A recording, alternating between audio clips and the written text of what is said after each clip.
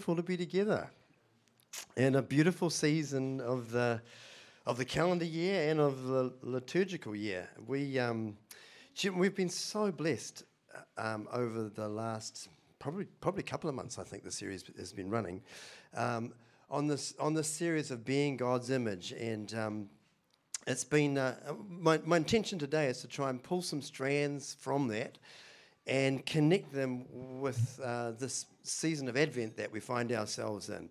And if you've missed any of those Sundays, each one kind of built on the one before it. So if you missed one, I'd really encourage you to go back and listen to those talks. They were, I personally was incredibly blessed by them.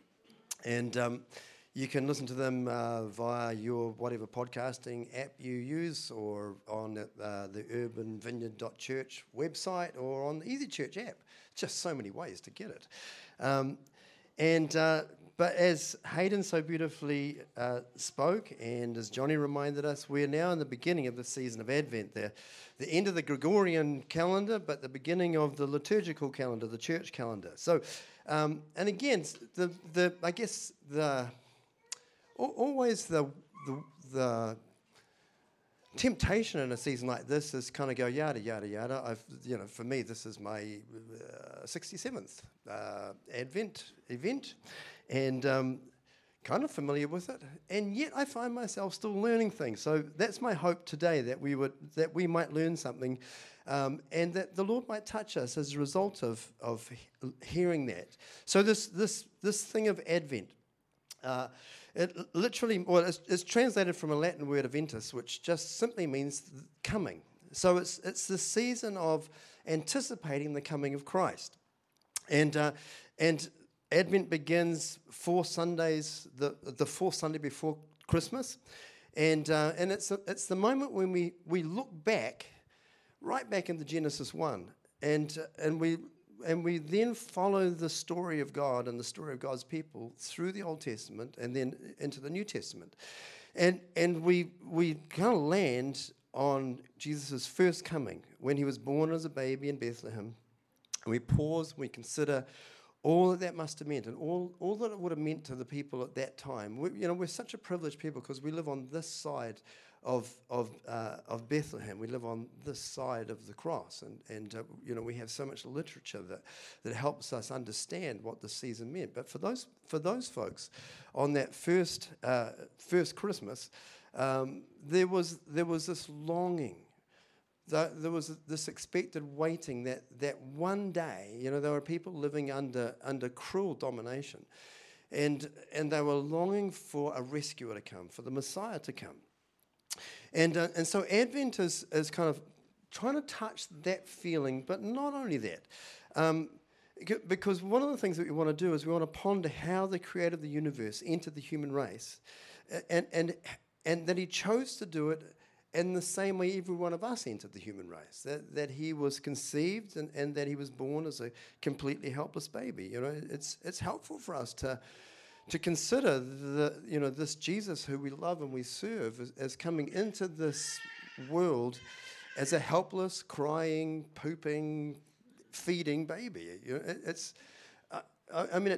honestly still does my head in to think that the creator of the universe would come to that place of helplessness. And for many people, as we prepare in this season, it can only be about Christmas. We sing the songs, "Away in a manger, no crib for a bed." The stories of we put our nativity scene up yesterday, and I backlit the manger, and then my beloved Victoria says the manger wasn't backlit, so the lights went on the roof, and it's this. I've always loved Christmas, and the whole everything that's around it, but it's a really good moment for us to just pause and to think about the wonder of this brave teenage woman who was betrothed but not yet married. And a courageous and a righteous young man who was going to provide a home and a family and a name for this baby. And I guess, again, for many in the culture that we find ourselves immersed in, this season is only about Santa, and it's only about, going out and buying gifts and, eating ridiculous amounts of food and then paying for it for the year after. But our story is much, much richer than that. It's, I kind of love all of that. But it's much, much richer than that. It's much deeper. It's much broader. It's the story of rescue and redemption. It's the miracle of God becoming one of us in order to reach every one of us. And so it's just this moment for us to take another look at that story again as far as it's currently unfolded. For us as Christians, as I say, our story is a much deeper story than just the Christmas story. It's as is fitting with a triune God, there's three parts to Advent. There's three aspects to it. There's the past, the present, and the future. There's Martin Luther, the great reformer, said this. He says there's three Advents, the triple coming of Christ. First in the manger, and then finally at the end of the age, he'll come in glory in the second coming. And then constantly there's the coming of Christ into our hearts, in our daily experience.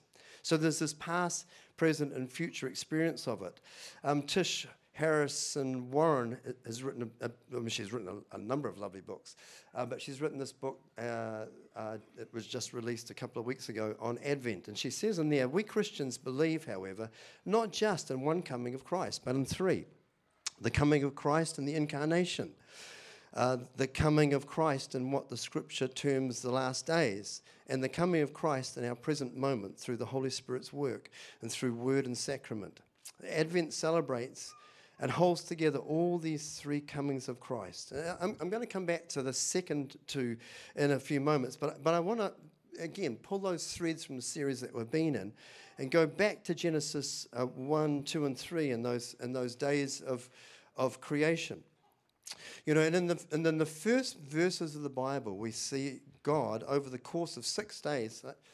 I want to borrow Jonathan's picture the illustration that he put up on the very first message, and it's kind of popped up through the series of what the creation story is about. That God creating a temple here in the created universe.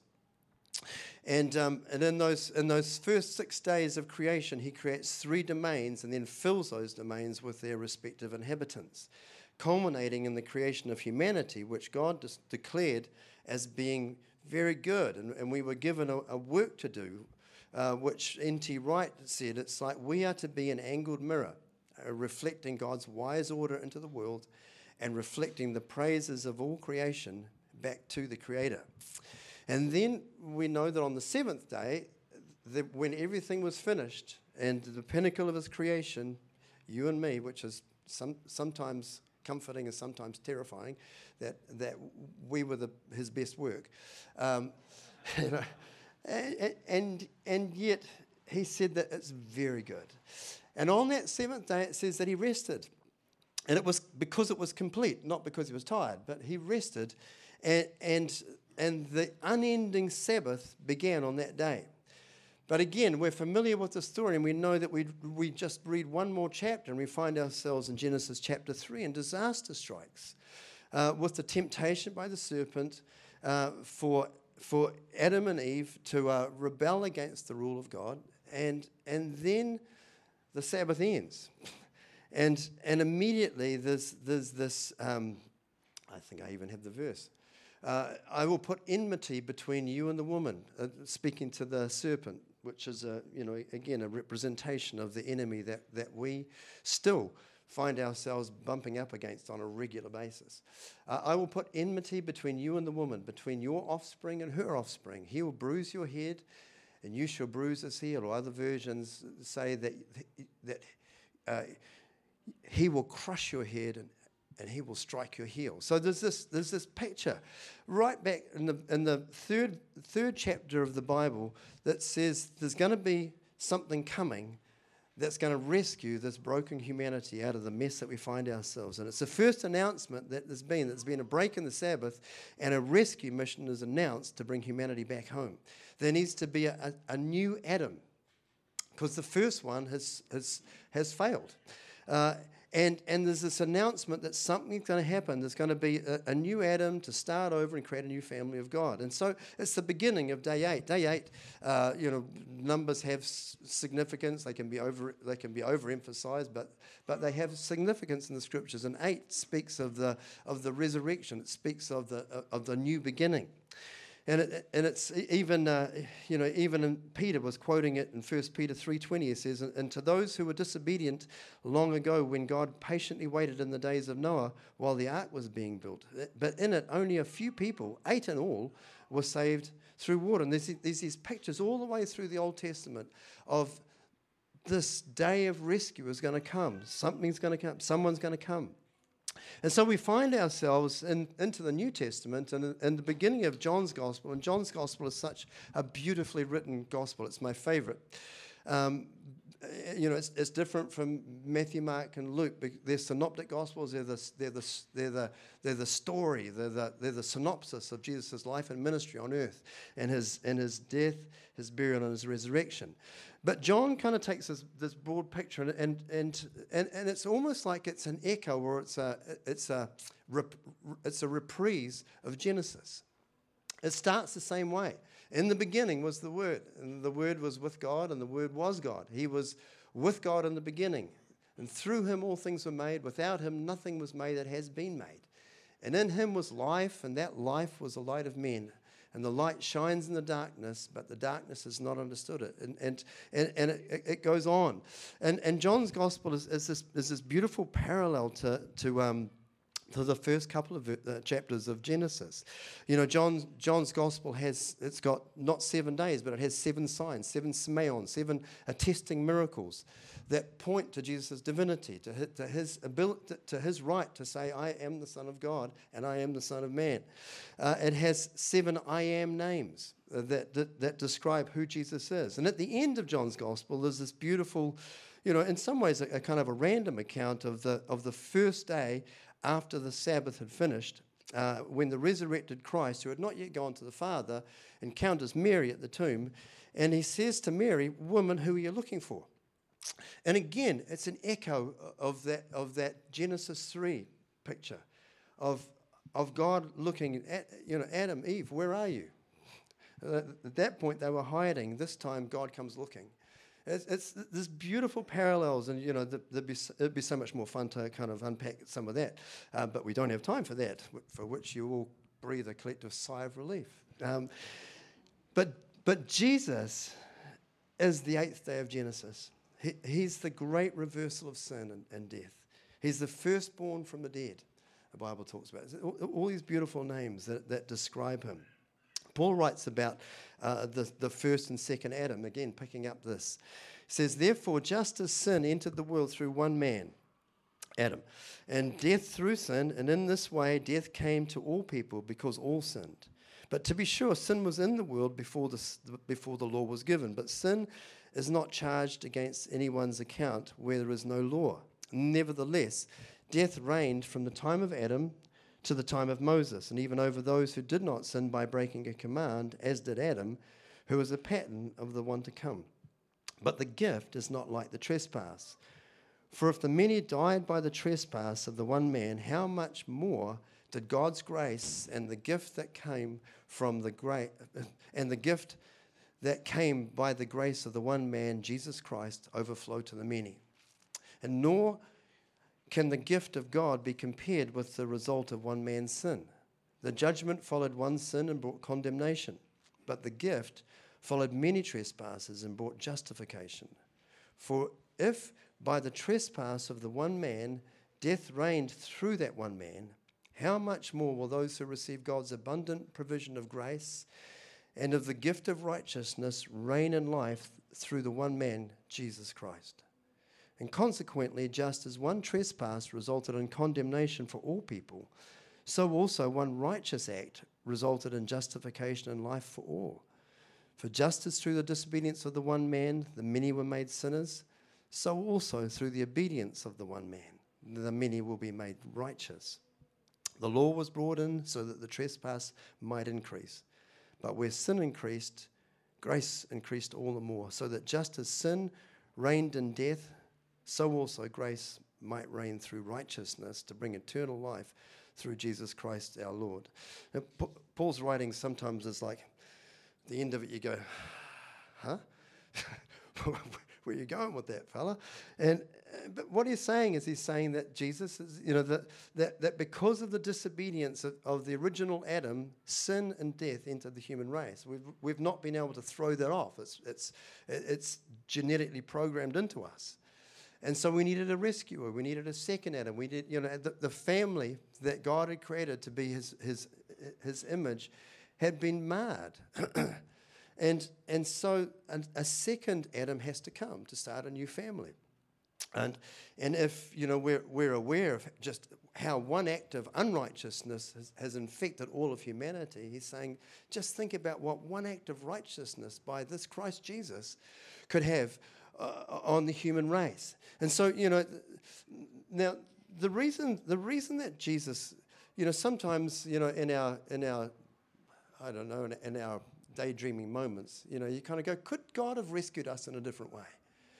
Could he have broken into humanity and into time in a different way? But the reality is this, that Jesus couldn't be parachuted in as a rescuer. I mean, it's interesting that the theme, the theme of the Bible is a theme that's echoed in most movies. It's the, there's a scene is set.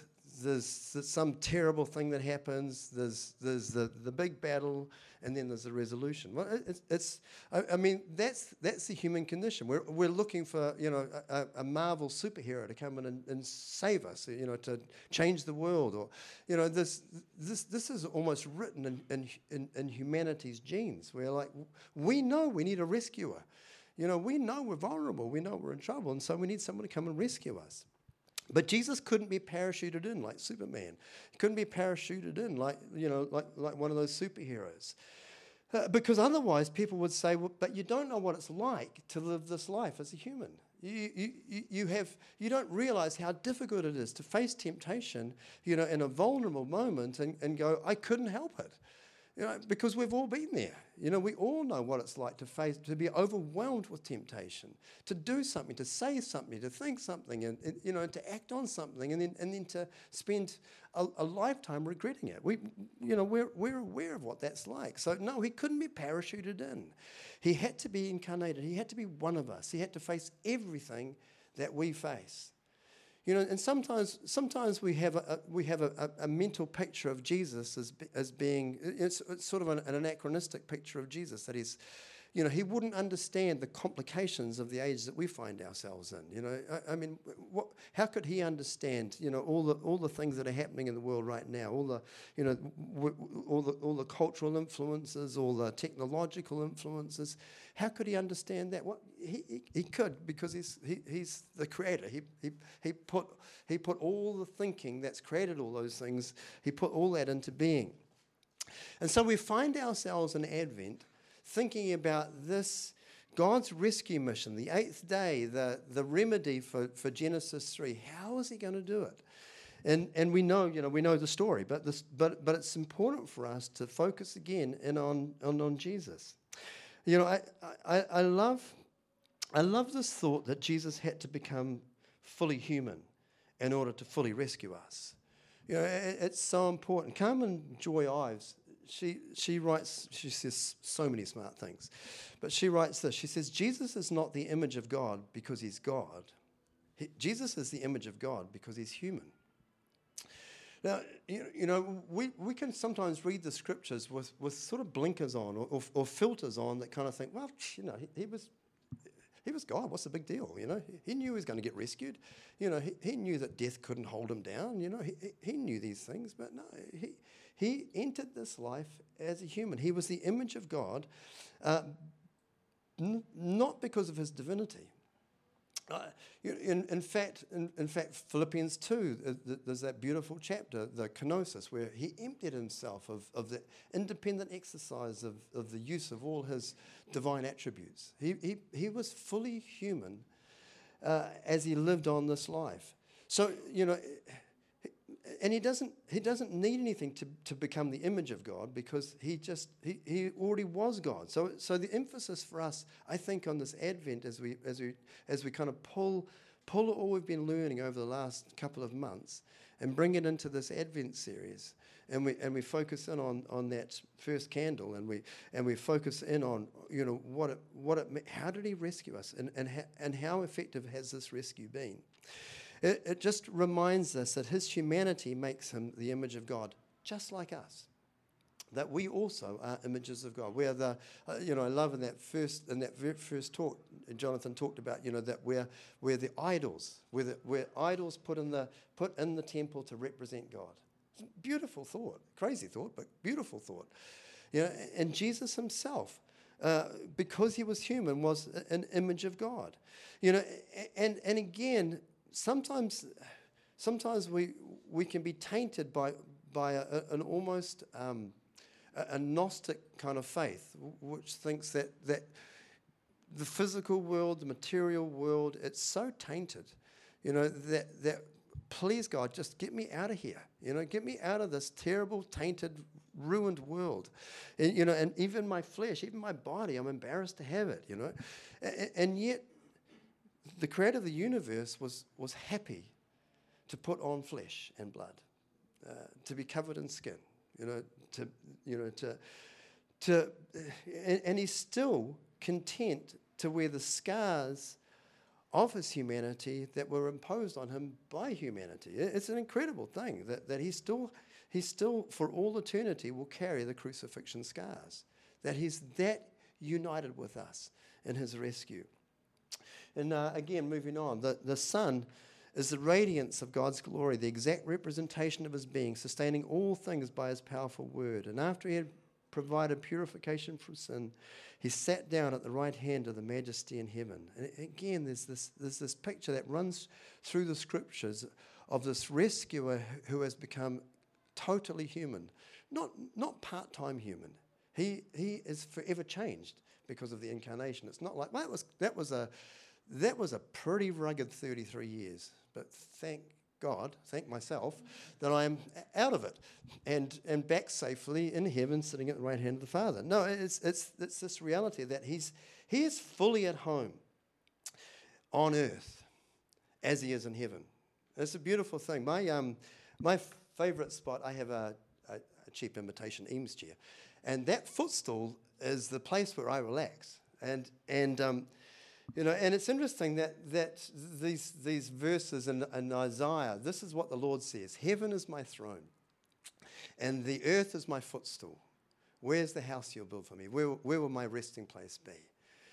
And again, it's picked up in the book of Acts, in chapter 7, verse 49. Heaven is my throne, the earth is my footstool. What kind of house will you build for me, says the Lord? Where will my resting place be? Well, what he's saying is there's no place you can build, because he's home. Earth is home, and heaven is home. He's not looking for us to build anything. The temple has been built. The temple is all of creation, and we find ourselves in that. The place where my footstool sits is a place where I almost always kind of let out a, good to be here. I'd sit there and read and talk with people and, stare out the window and doom scroll and, do all those beautiful human things, It's, and it's interesting that God chooses to say that earth is his footstool. Because what he's trying to draw this picture of, he is totally at home here. He's not embarrassed about earth. He's not embarrassed about human bodies. He's not embarrassed about the creation. It's his coming to earth as a human being was as much a homecoming as it was a rescue mission. That he's utterly at home. He's not embarrassed by us. He's not embarrassed about earth. He's fully here. But then we have to ask the question, but why then, if he's come the first time, and he can come to us, because of our relationship with him, because we've surrendered our lives to him, and we've built this relationship with him, that he can come at any moment, in the middle of our work, in our most terrified moment, in our most happy moment, in our daydreaming moment, he can come, and we can. And Jesus is right there with us. When we gathered here today, there was this beautiful promise that where 2 or 3 gather in my name, there I am in your midst, and he's here. Part of the reason that we sing songs is to acknowledge his presence and to go, we recognize you're here, Jesus. It's beautiful to welcome you and to have you as our honoured guest in our gathering. It's that kind of picture. And then we have to ask, why? When's he coming back? For crying out loud, because this place is such a mess. I mean, even in here, the floor's sticky, the toilets are blocked. I mean, it's a living representation of. There's a couple of lessons there. If you lease a building, don't ever rent it out for 21sts, and it's also just a reminder of how easily we mess up what's quite beautiful. So we ask ourselves, why? When's he going to come? How does this thing work that we're celebrating the coming of Christ, and yet we're still, knowing that he came 2,000 years ago, we still have this longing in our hearts. We know that he's rescued us. We know that our future life, our present and our future life, is safe in him. That wherever he is, that's where we'll be. That we have that. But why is he delaying? And the scriptures have these two kind of concepts of time. They have chronos time, which is the second by second. The moment we say something, it's gone. It's in the past. So we're familiar with the ticking or the measuring of duration. Time is merely the measuring of duration. What was once present is now past, and what's not yet happened is the future. We're familiar with that, and we've developed instruments to try and measure that, which is all very beautiful. So the first coming happened in chronos time, 2,000 years ago, and on the 25th of December, for some unknown reason, some monk decided a long, long time ago that would be a beautiful day to celebrate it because it snows.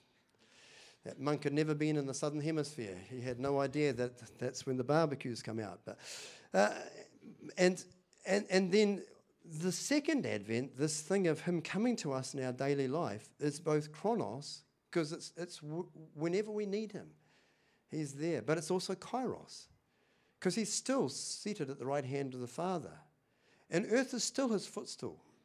And yet he comes to us in our need, So there's this kind of sense. So kairos time is like this. It's like this moment of time. It's not duration.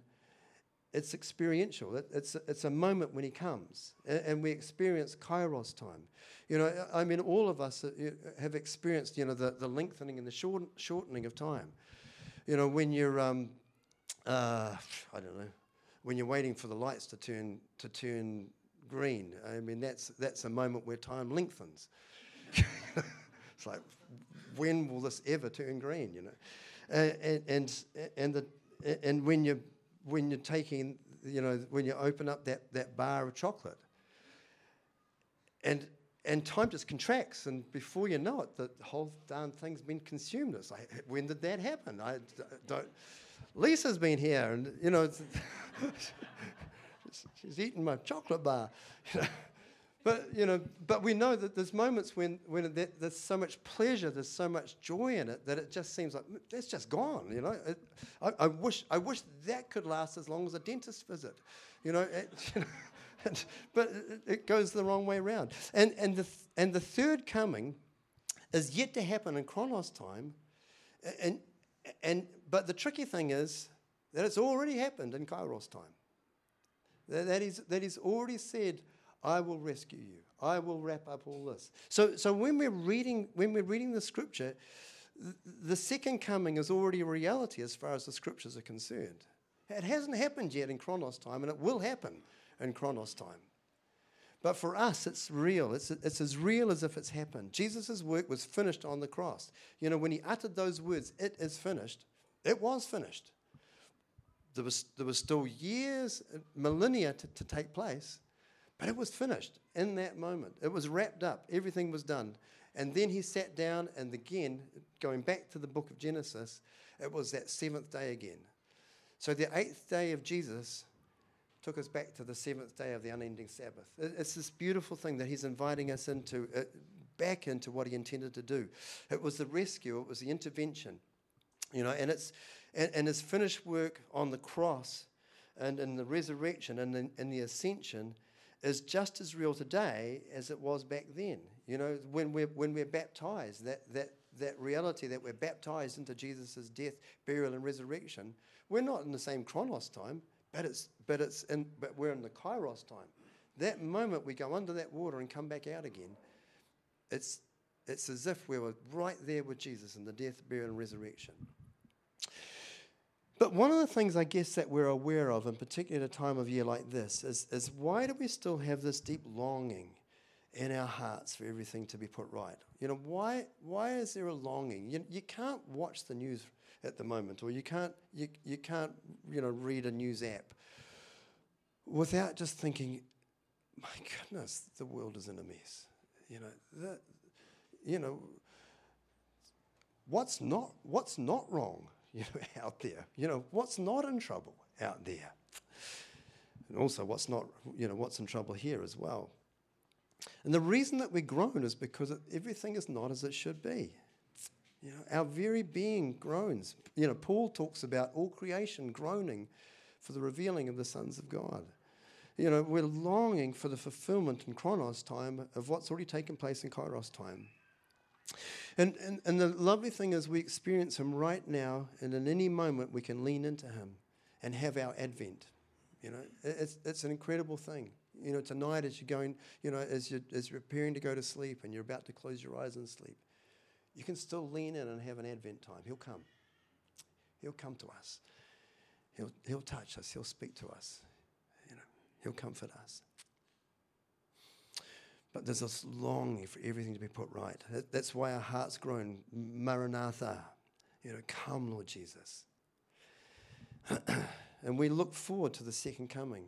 In some ways, he could not be a just God to come, to die on the cross, to be buried, to be resurrected, and to ascend, unless there was going to be some kind of wrapping up of the mess we got ourselves into. He's the first fruit.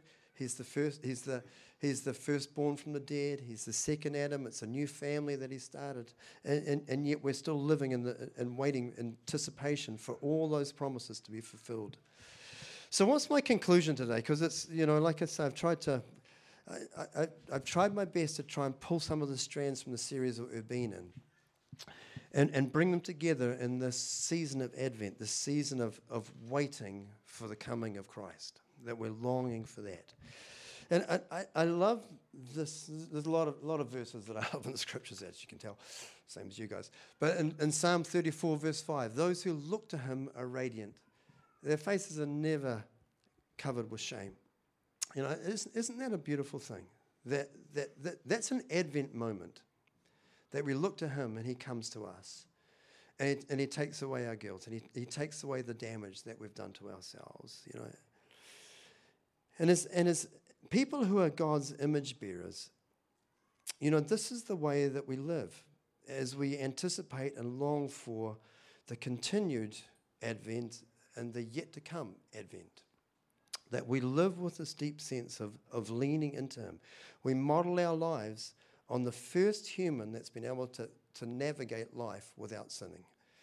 That we look at Jesus, so as with every good series, they should always start with Jesus and they should always end with Jesus, And we come to the end of the being the image of God, and it inevitably takes us to this man, Christ Jesus, the one who we look at and say he faced.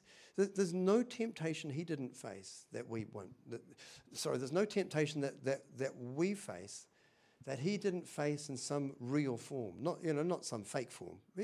He faced everything that we would face. He didn't escape it. He took on humanity completely. And so we think back about this thing that we, each one of us sitting here, our imperfect self was created to be an image or an idol or a replica of God in this temple of his creation, the universe. And that we're to reflect God's wisdom to the world and God's glory back to him. Beautiful, beautiful job that we've been given. We've been given that as our creative work. That we allow our present suffering to form us and to conform us to the likeness of Jesus. That we're embodied. We're not ashamed of our bodies. It's not, please God, get me out of this body. It's, thank you for giving me this body. I want to own it. I want to love it more, because it is made in the image of God, and so we spent time about that. That again, we're embodied creatures. We're not longing to get out of this thing. We're not Gnostics who are just like, if I could just get away from the body, I'd be great. We're images of God, made in humanity. We're made male and female. We're made for each other and for community. And that we have been made living, active, vital members of God's new community. And his invitation to us is that we would become fully human. Advent is a reminder that he's come to make us fully human. Not to escape, not to jettison us out of here. He didn't parachute in, he's not going to jettison us out. So he says this, Paul says this, therefore I urge you, brothers and sisters, in view of God's mercy. I should look at this other screen just so that there's a bit of balance going on. Therefore I urge you, brothers and sisters, in view of God's mercy, to offer your bodies as a living sacrifice, holy and pleasing to God. This is true worship. Do not conform to the pattern of this world, but be transformed by the renewing of your mind. And then you'll be able to test and approve what God's will is, his good, pleasing, and perfect will. And to give you the executive summary of my message, which should have given you right at the beginning, but would have saved us a lot of time. Jesus became human so that we could become truly human. He's not looking to rescue us out of this. He's looking for us to become human, to become fully human, to become humans modeled on him, to become humans who treat one another like he treated people, to become humans who see the world through his eyes, that he's given us this perfect model. It doesn't mean we're going to mess up. Does it mean that we're not going to mess up, that we're going to be able to, from this point on, kind of live our lives perfectly? Of course not. We're going to stumble and fall. We're going to get covered in dirt. But his invitation is always to stand up again, because I'm coming. I'm coming, and I'm going to wrap it up one of these days. But until that time, you've got time to grow into the image of Christ. That his invitation for us is to become a true image of God in his wonderful creation. It's such a noble calling that he's given us, And my hope and my prayer for this Advent season is yes, we'll celebrate the baby in the manger, but we won't stop there. We'll recognize that incredible act.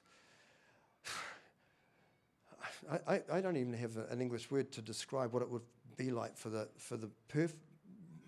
second person of the Godhead to become a helpless body.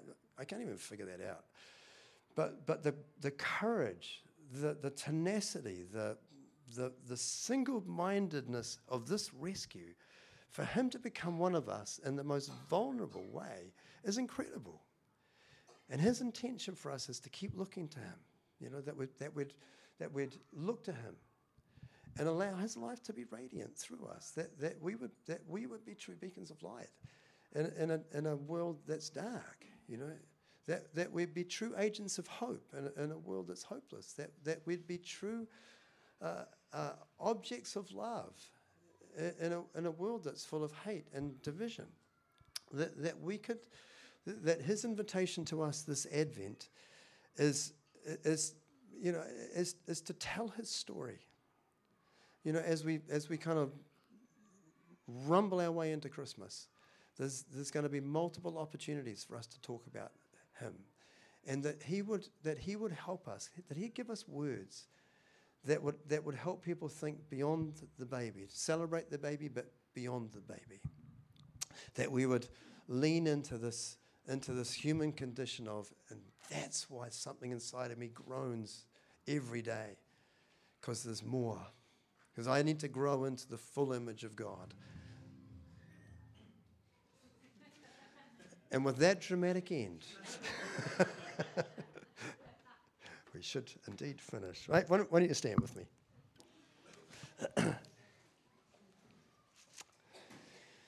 So, Jesus, at a time like this, I'm just overwhelmed with my incapacity to find the right words to express how amazing you are. God, we love you so, so much. Lord, and we're just overwhelmed by the depth and the enormity of your rescue mission. That you immediately, when things went wrong in Genesis 3, you immediately announced your coming. And so today we lean into that coming again. We thank you that you are coming. We thank you that you have come, that you are coming, and that you will come. And we live with that incredible reality. Lord, would you give us exactly what we need, Lord, to be people of the Advent today? So come, Lord, fill us again with your Holy Spirit. And I'm going to invite us just really simply, just where we're standing. If you want to, clearly some good preaching going on upstairs as well. We're in a hot place. But it would be great for us to just posture ourselves in a way to receive. Because the Advent is all about receiving. It's all about, he's come that we might receive him. He's so good. And so let's posture ourselves in such a way that we might receive all that he has for us this Advent season. That we're going to receive his coming in the present tense right now. It's not going to negate our longing for him to come, to wind everything up and to bring all things to completion. But he can come right now. So as we stand in this posture of receiving, Lord, would you come fill us again, Lord, in our weariness. We ask you that you would come. Let your presence come.